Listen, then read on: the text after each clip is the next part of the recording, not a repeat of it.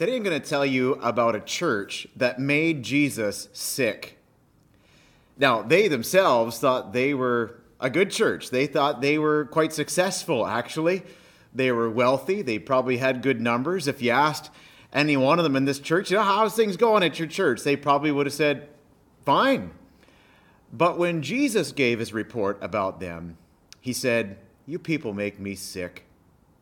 In fact, Jesus had really nothing good to say about them.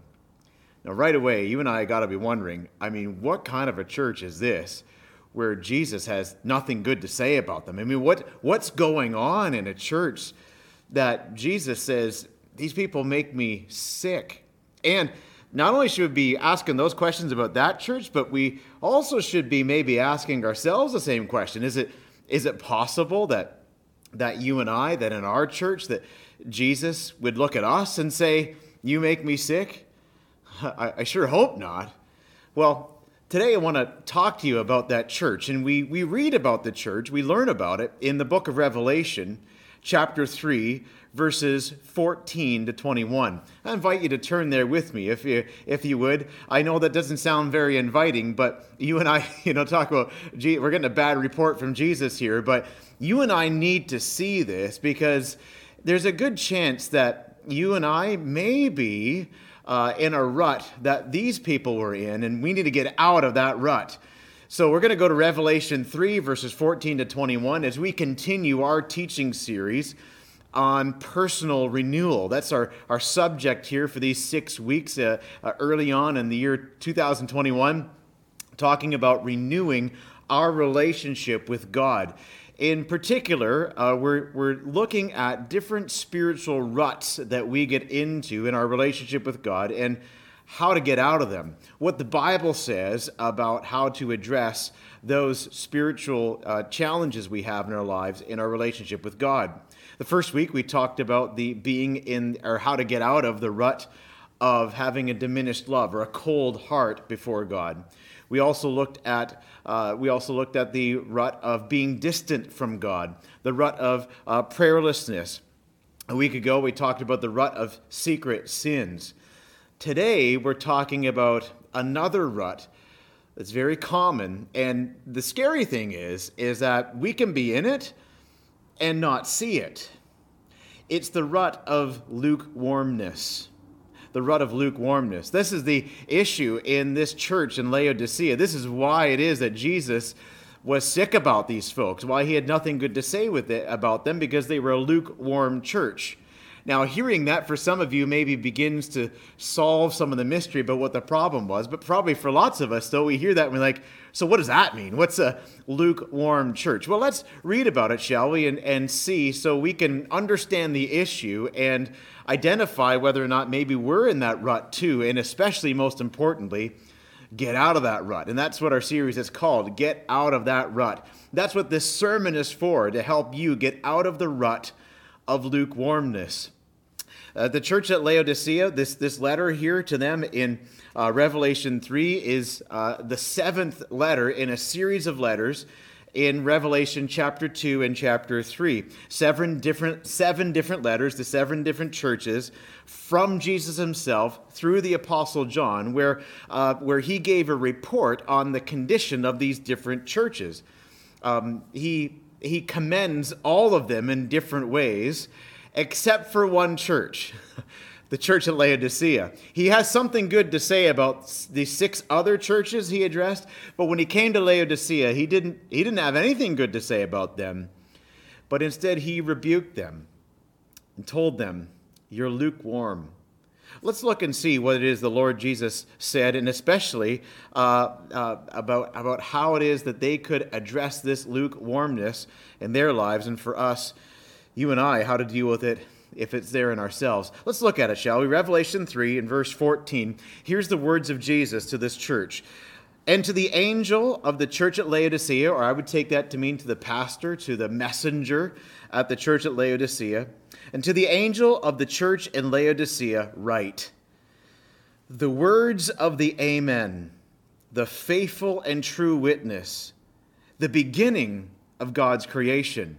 Now right here, Jesus starts his letter just as does in all the 7 letters in Revelation 2 and 3, with a revelation of himself.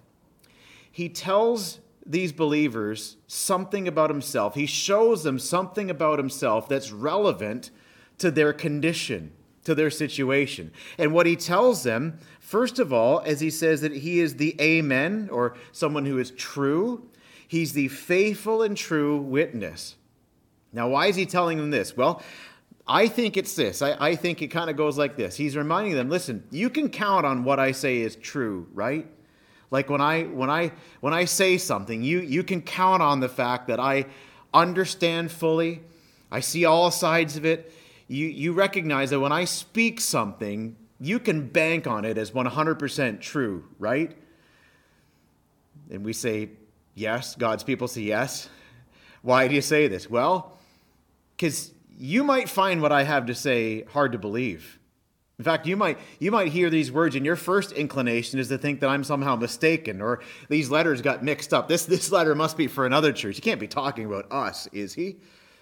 But understand, I am talking about you. And what I say is true. And then he says this. He says the words of the Amen, the faithful and true witness, the beginning of God's creation. The word beginning here is not to be taken in the passive sense as though he were created.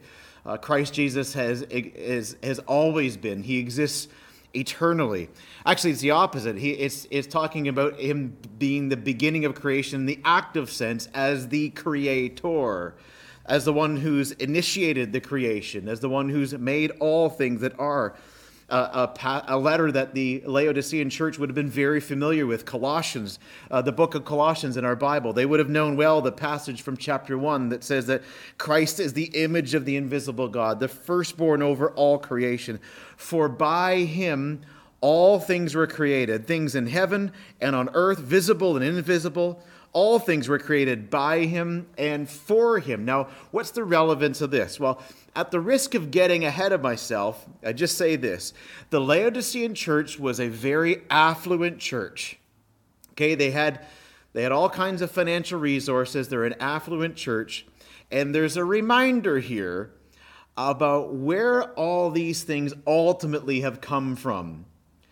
There's a reminder here, hey, listen, you remember who the creator is. Remember who the true creator is. It's me. What do you really have that didn't ultimately come from me? There's really no self-made people. There's certainly no self-made church. He says, I'm the creator. He's reminding them that I'm the true one and I'm the creator. I'm the one from whom comes everything that you have. All right, now you got the picture? Now, Jesus reveals himself to these Christians, and he's revealing himself to us in these ways here today in our message for good reason. He's got something he wants to say to us, and he wants us to remember who it is who's saying it. It's Jesus, the true one, the one from whom comes all things. All right, there's this Jesus we worship, we love. Now, he's got a message. Listen to what he says, verse 15. He says, I know your works. You are neither hot nor cold. I know your works. You are neither cold nor hot. Would that you were either cold or hot. In other words, I wish you were either cold or hot. So because you are lukewarm and neither hot nor cold, I will spit you out of my mouth. Now there's the line. I'll spit you out of my mouth. You people make me sick. Why would he say that? What does he mean? What's this lukewarmness? He says, you are lukewarm. I wish you were cold or hot, but you're not. You're lukewarm. Well, I think it helps here to recognize that Jesus is using language that might have really resonated in Laodicea. If you and I were standing in the ancient city of Laodicea and we stood facing north, we would know that 10 miles to the north was the city of Hierapolis. In the city of Hierapolis, it was famous for its hot springs. It's hot springs with its hot waters, with the hot water that has therapeutic value. I don't know if any of you, maybe you have a hot tub at your place. If you do, I'll try my best not to be jealous. But that hot tub is a wonderful thing, especially, after a workout or after some exercise, or if you've got achy, sore muscles. There's nothing like slipping down into a hot tub, because that hot water has therapeutic value to deal with soreness. There's therapy there. There's recovery there. In those hot springs. And that's what Hierapolis was known for, all right? So here we are, we're in Laodicea, we're reading this letter. 10 miles to the north is Hierapolis with its hot water. 17 kilometers to the east is the city of Colossae. And you know what they got in Colossae? They've got spring water. Cool, cold, refreshing spring water. Like, picture yourself on a hot summer day, not like in the freezing bitter cold we're in right now, but a hot summer's day. You've been out mowing the lawn, maybe you just got back from a run, or you've been working outside on the job, and you are hot, you're tired, you're parched, you're thirsty. And what is it you want? You don't want hot coffee, you don't want pop, you want cool, cold water to refresh you. Well, Colossae was all about that. They had the cold, wonderful, fresh water that was refreshing.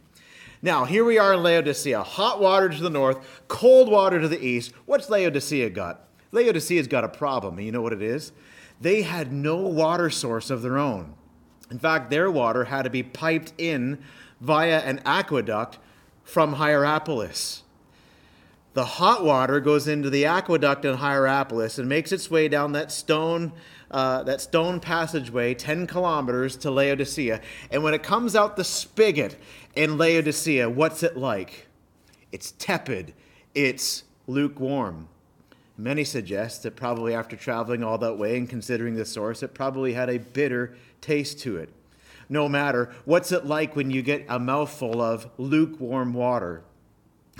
Not very pleasant, is it? I got a couple of young men that I know and love who like to play little tricks on each other, and from time to time, one will say to the other, "I'm going to get a drink," and, "Oh, I'll get that for you." And they'll go in and they'll fill up the cup of water, but they won't fill it with cold water. They'll fill it from the hot water tap, so it's kind of warm, lukewarm. They'll bring it, "Here you go. Oh, thanks." And they'll take that drink of water and sip it in their mouth, and what do they want to do right away? Spit it out. Jesus says, that's how I feel about you in your lukewarmness. If you were cold, you would be refreshing me and refreshing each other with your aliveness. You'd be worshiping me in spirit and in truth. You would be refreshing the faith of the weary. You would be restoring the sinner. You would be ministering life. You'd be caring for the downtrodden.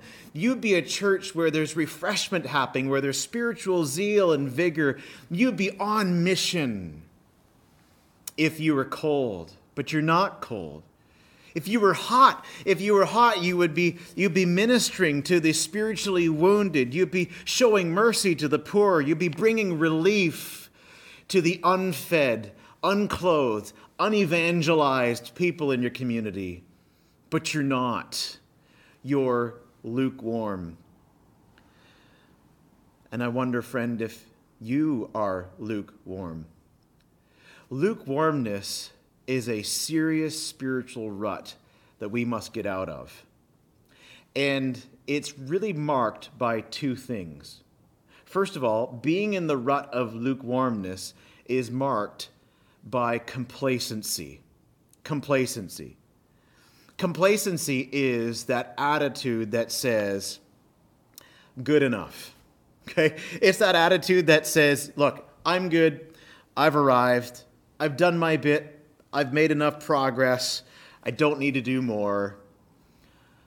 I'm complacent. Have you ever tried to coach a complacent athlete? Or have you ever tried to work with a coworker who's complacent about their job? What's that like?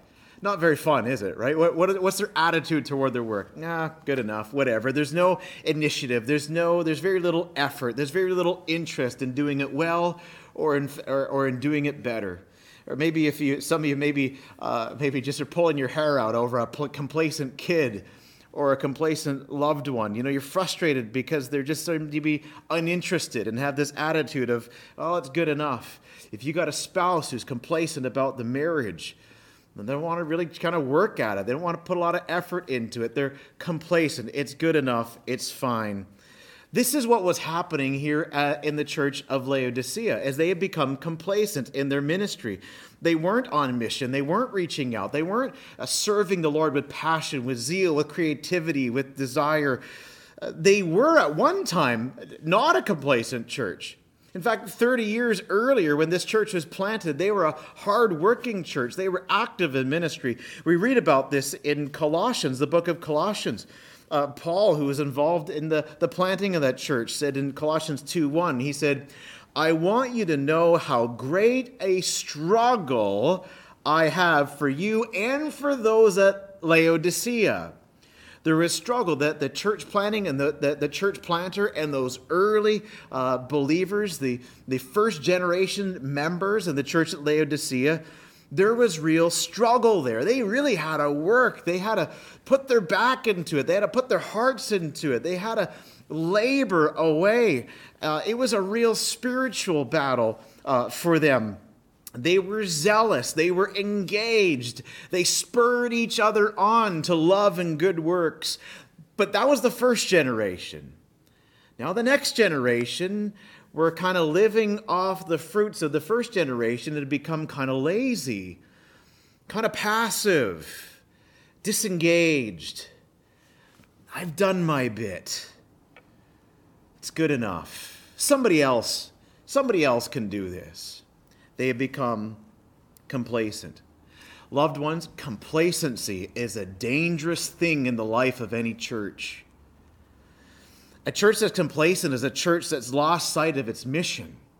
A church that's complacent is a church that's lost sight of its purpose. A church that's complacent is a church that's lost its desire for Christ, its concern for the lost, its hunger to see people discipled.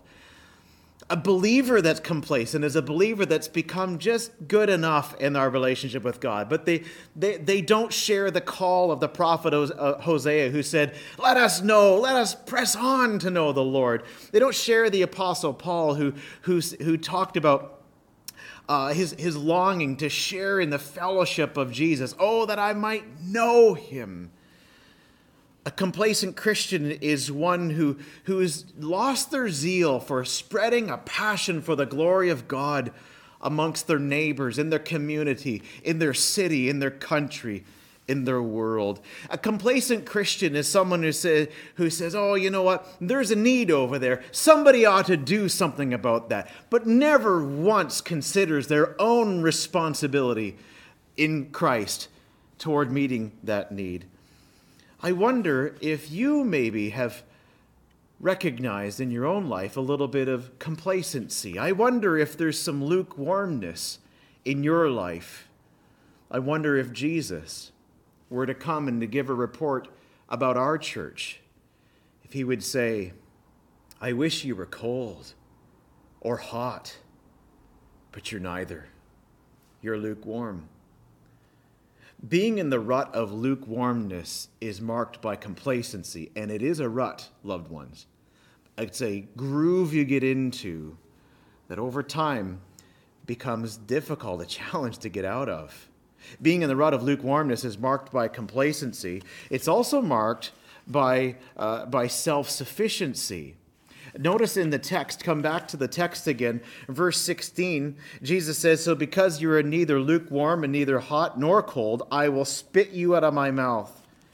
For you say, now here's the Laodiceans, listen to what they say.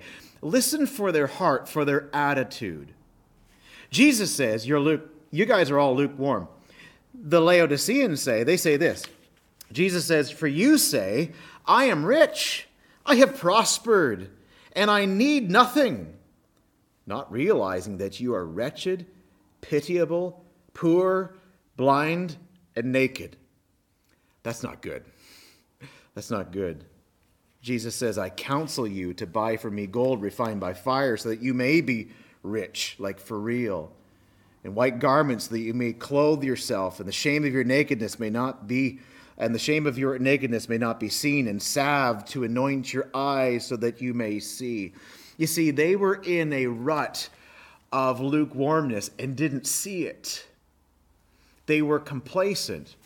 They were also self-sufficient.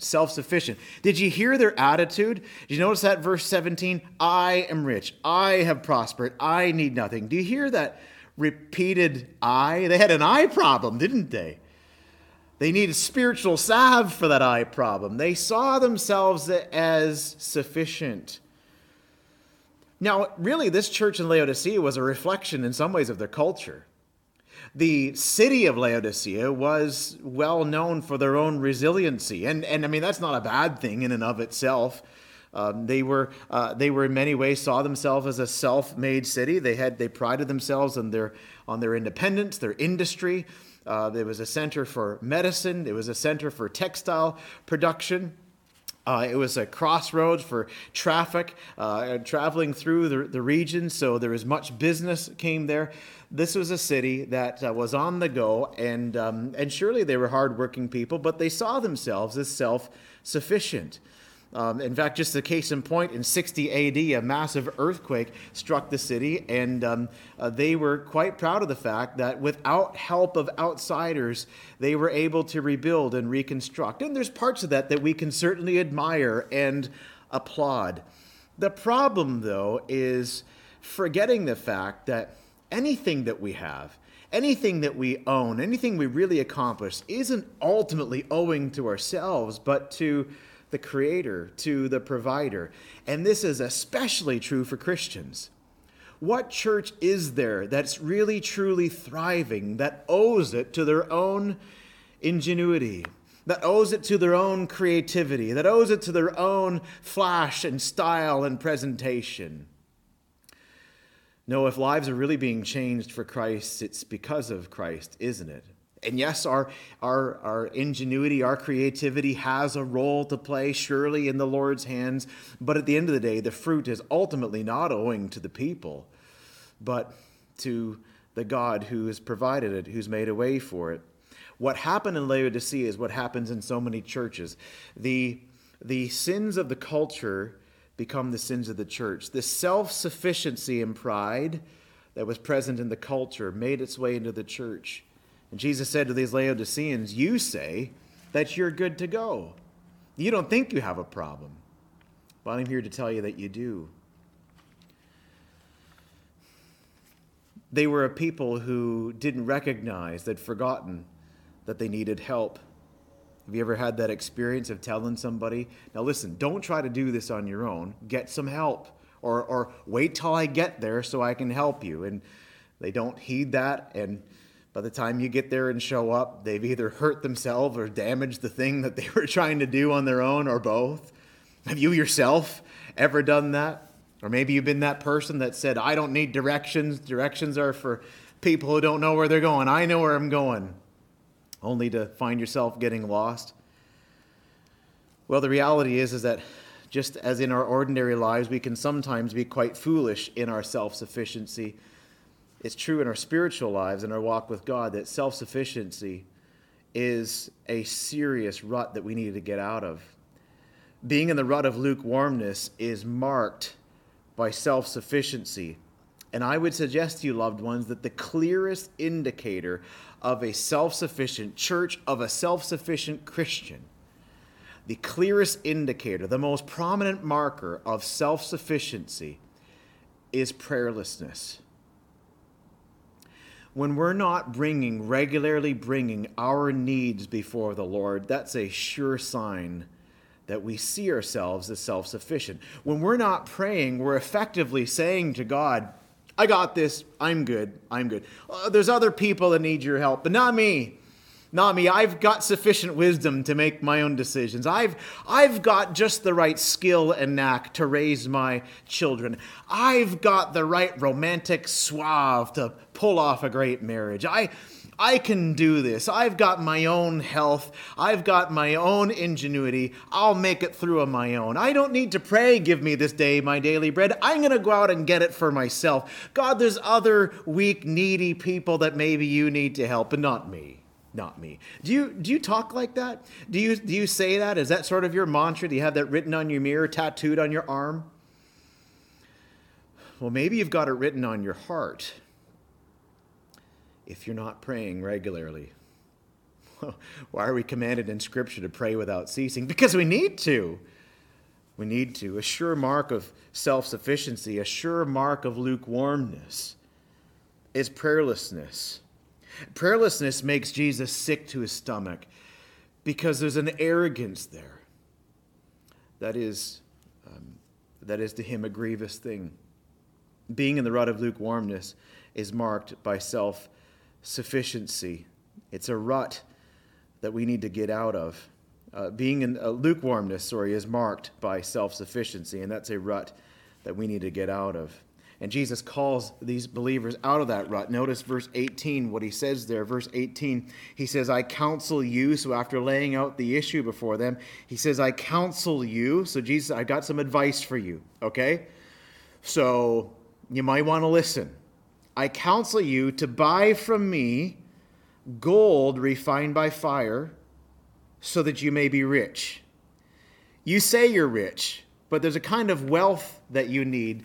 There's a treasure you need to store up, not here on earth, but in heaven, that you can only get from me. What is that? What's this gold? Well, I think that this gold is the true riches of treasure in heaven. You need to buy from me gold. Well, how do I do that? I do that by laying up treasure in heaven. 1 Timothy 6, verse 17 says, Paul says to Timothy, as for the rich in this present age, charge them not to be haughty, or, that sounds really weird, right? Not H-O-T-T-Y, like, wow, you look haughty, but like H-A-U-G-H-T-Y. It's pride, it's self-sufficiency. As for the rich in this present age, talking to believers who are well off, and generally speaking in the West and Canada, that's us, charge them not to be haughty, proud, self-sufficient, nor to set their hopes on the uncertainty of riches, but on God, who richly provides us with everything to enjoy. They are to do good and to be rich in good works. That's the gold Jesus is talking about. To be generous and ready to share, thus storing up for themselves treasures for themselves as a good foundation for the future, so that they may take hold of that which is truly life. Jesus says, I counsel you to buy from me gold. That's gold of good works, of not being complacent, but being active, serving him, being not tepid, lukewarm, but being hot, being with healing and hope for the nations, being cold, not spiritually cold, but cold in terms of refreshment with the hope of the gospel and life in Christ. That's what this is. This is a call to buy from me gold, he says. He says they also get from me white garments. I counsel you to buy from me gold refined by fire, so that you may be rich, and white garments, so that you may clothe yourself. What's this talking about? These white garments is a call to holiness. It's a call to don't just be like everybody else, but be set apart unto Christ.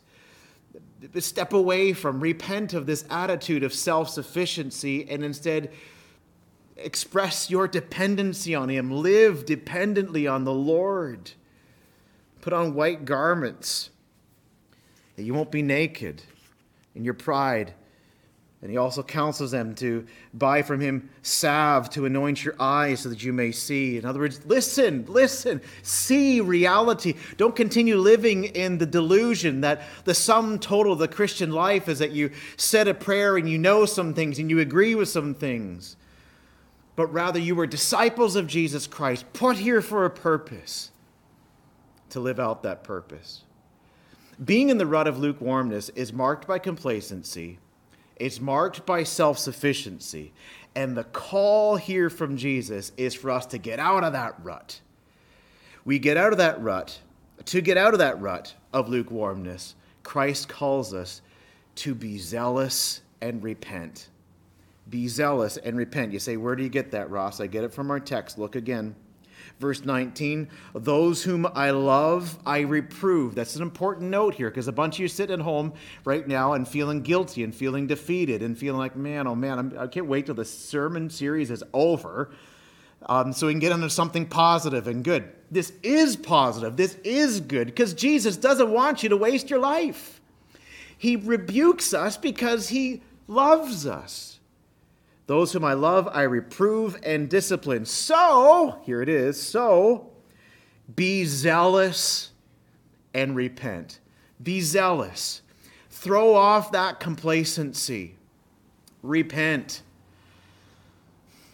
Recognize the folly of self-sufficiency and depend on the Lord. Be zealous.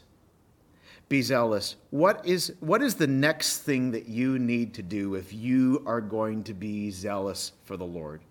What is the next thing you need to do? What is the next step you need to take if you are going to step out of that complacency? Maybe you say, Ross, I have no idea. That would be something for you to take up with your growth group this week. And share with your brothers and sisters in your group. Say, I have a sense that there might be some complacency in my life, but I'm having a hard time.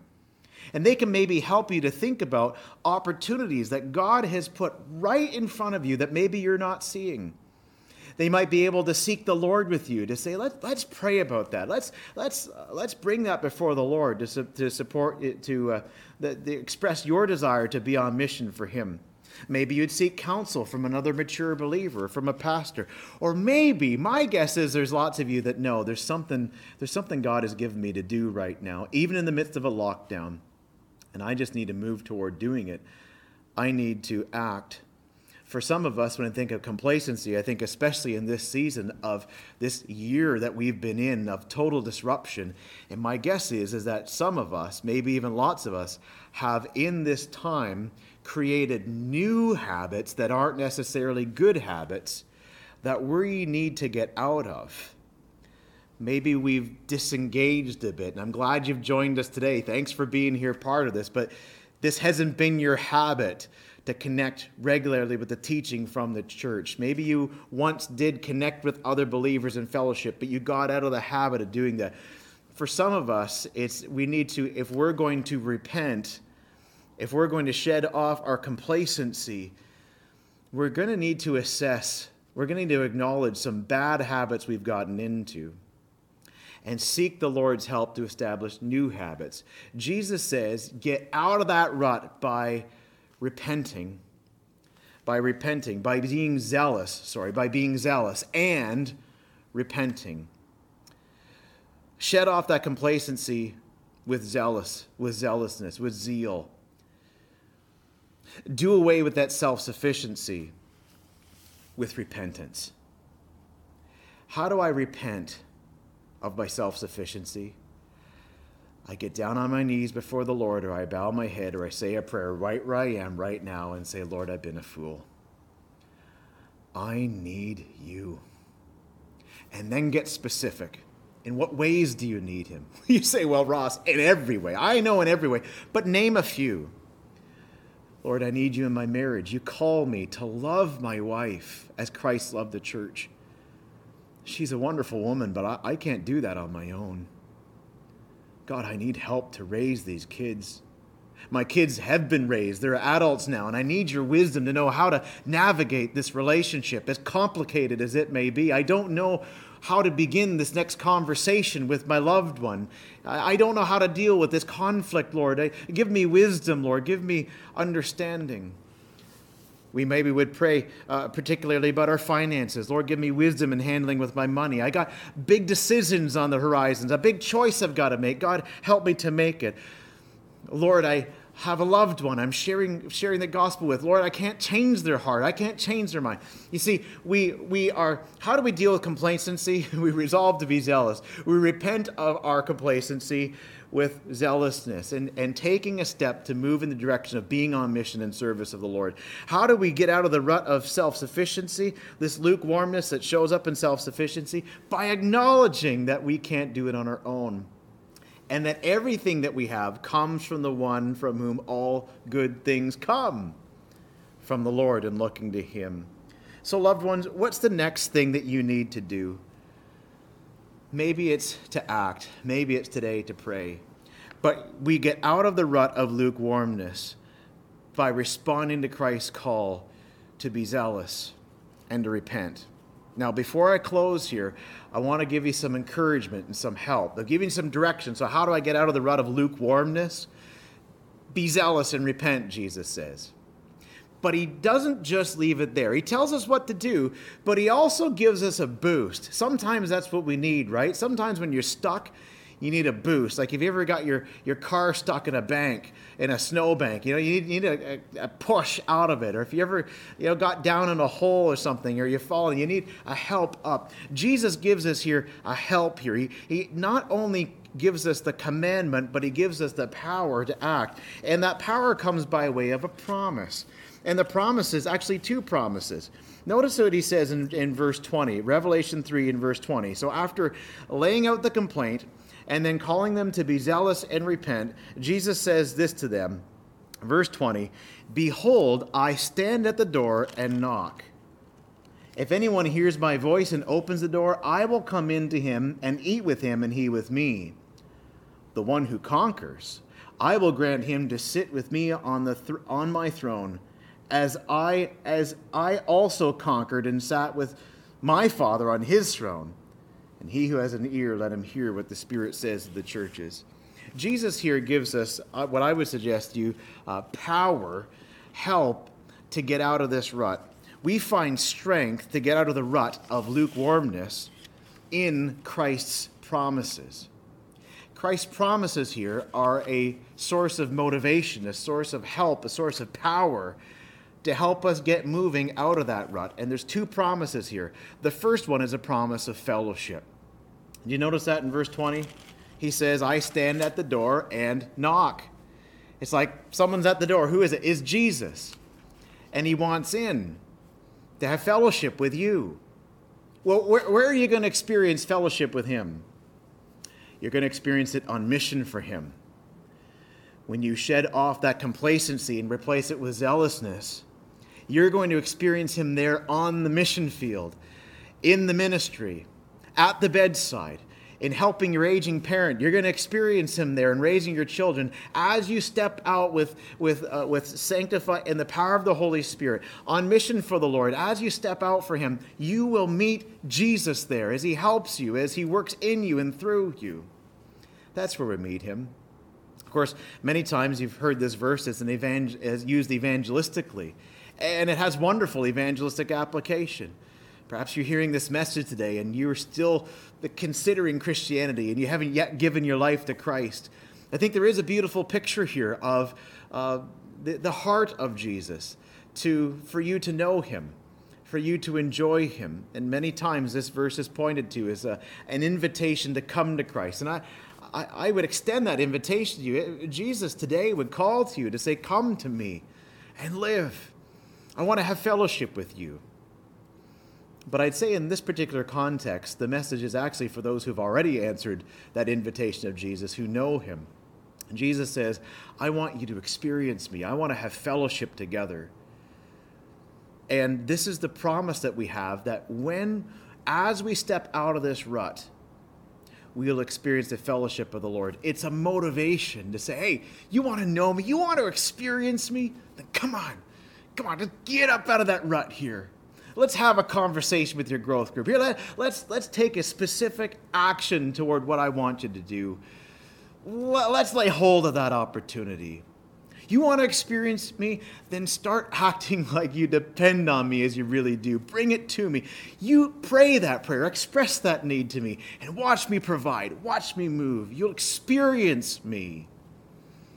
That's why I think this text just fits so necessarily into this series on personal renewal, because the place of renewal that many of us will find, for some it will be in worship, for some it will be in confessing secret sins, but for some that renewal is going to be experienced when you get up off it and on the path of serving the Lord. You'll meet Jesus there. Friends, we get up, the strength to get up out of the rut of lukewarmness comes in Christ's promises. The promise of fellowship and also the promise of eternal life, particularly to reign with Christ forever. That's what Jesus says. "The one who conquers, I will grant to him to sit on my throne, as I also conquered and sat with my Father on his throne." He's reminding us of our eternal destiny. It ain't easy right now. But one day, it will all be worth it. So get up out of that rut. You got a promise of fellowship with the Lord now, and to reign with him forever. And in that day, you will be glad you responded to his call. So friends, what is it that turns the Lord's stomach? It's a lukewarm church. It's lukewarm Christians. Lukewarmness is marked by complacency and self-sufficiency. You get up out of that rut of complacency and self-sufficiency by answering Christ's call to be zealous and repent.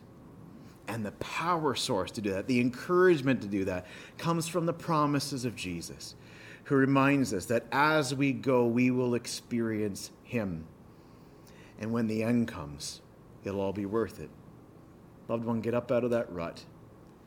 Will you take stock of yourself today? Will you honestly before the Lord examine your heart and ask yourself, am I lukewarm?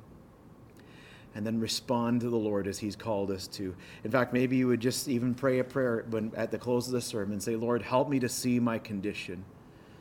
Give me passion, renewed passion and zeal for the mission. Forgive me, God, for the foolishness of thinking myself sufficient. I declare today my dependence on you. In Jesus' name.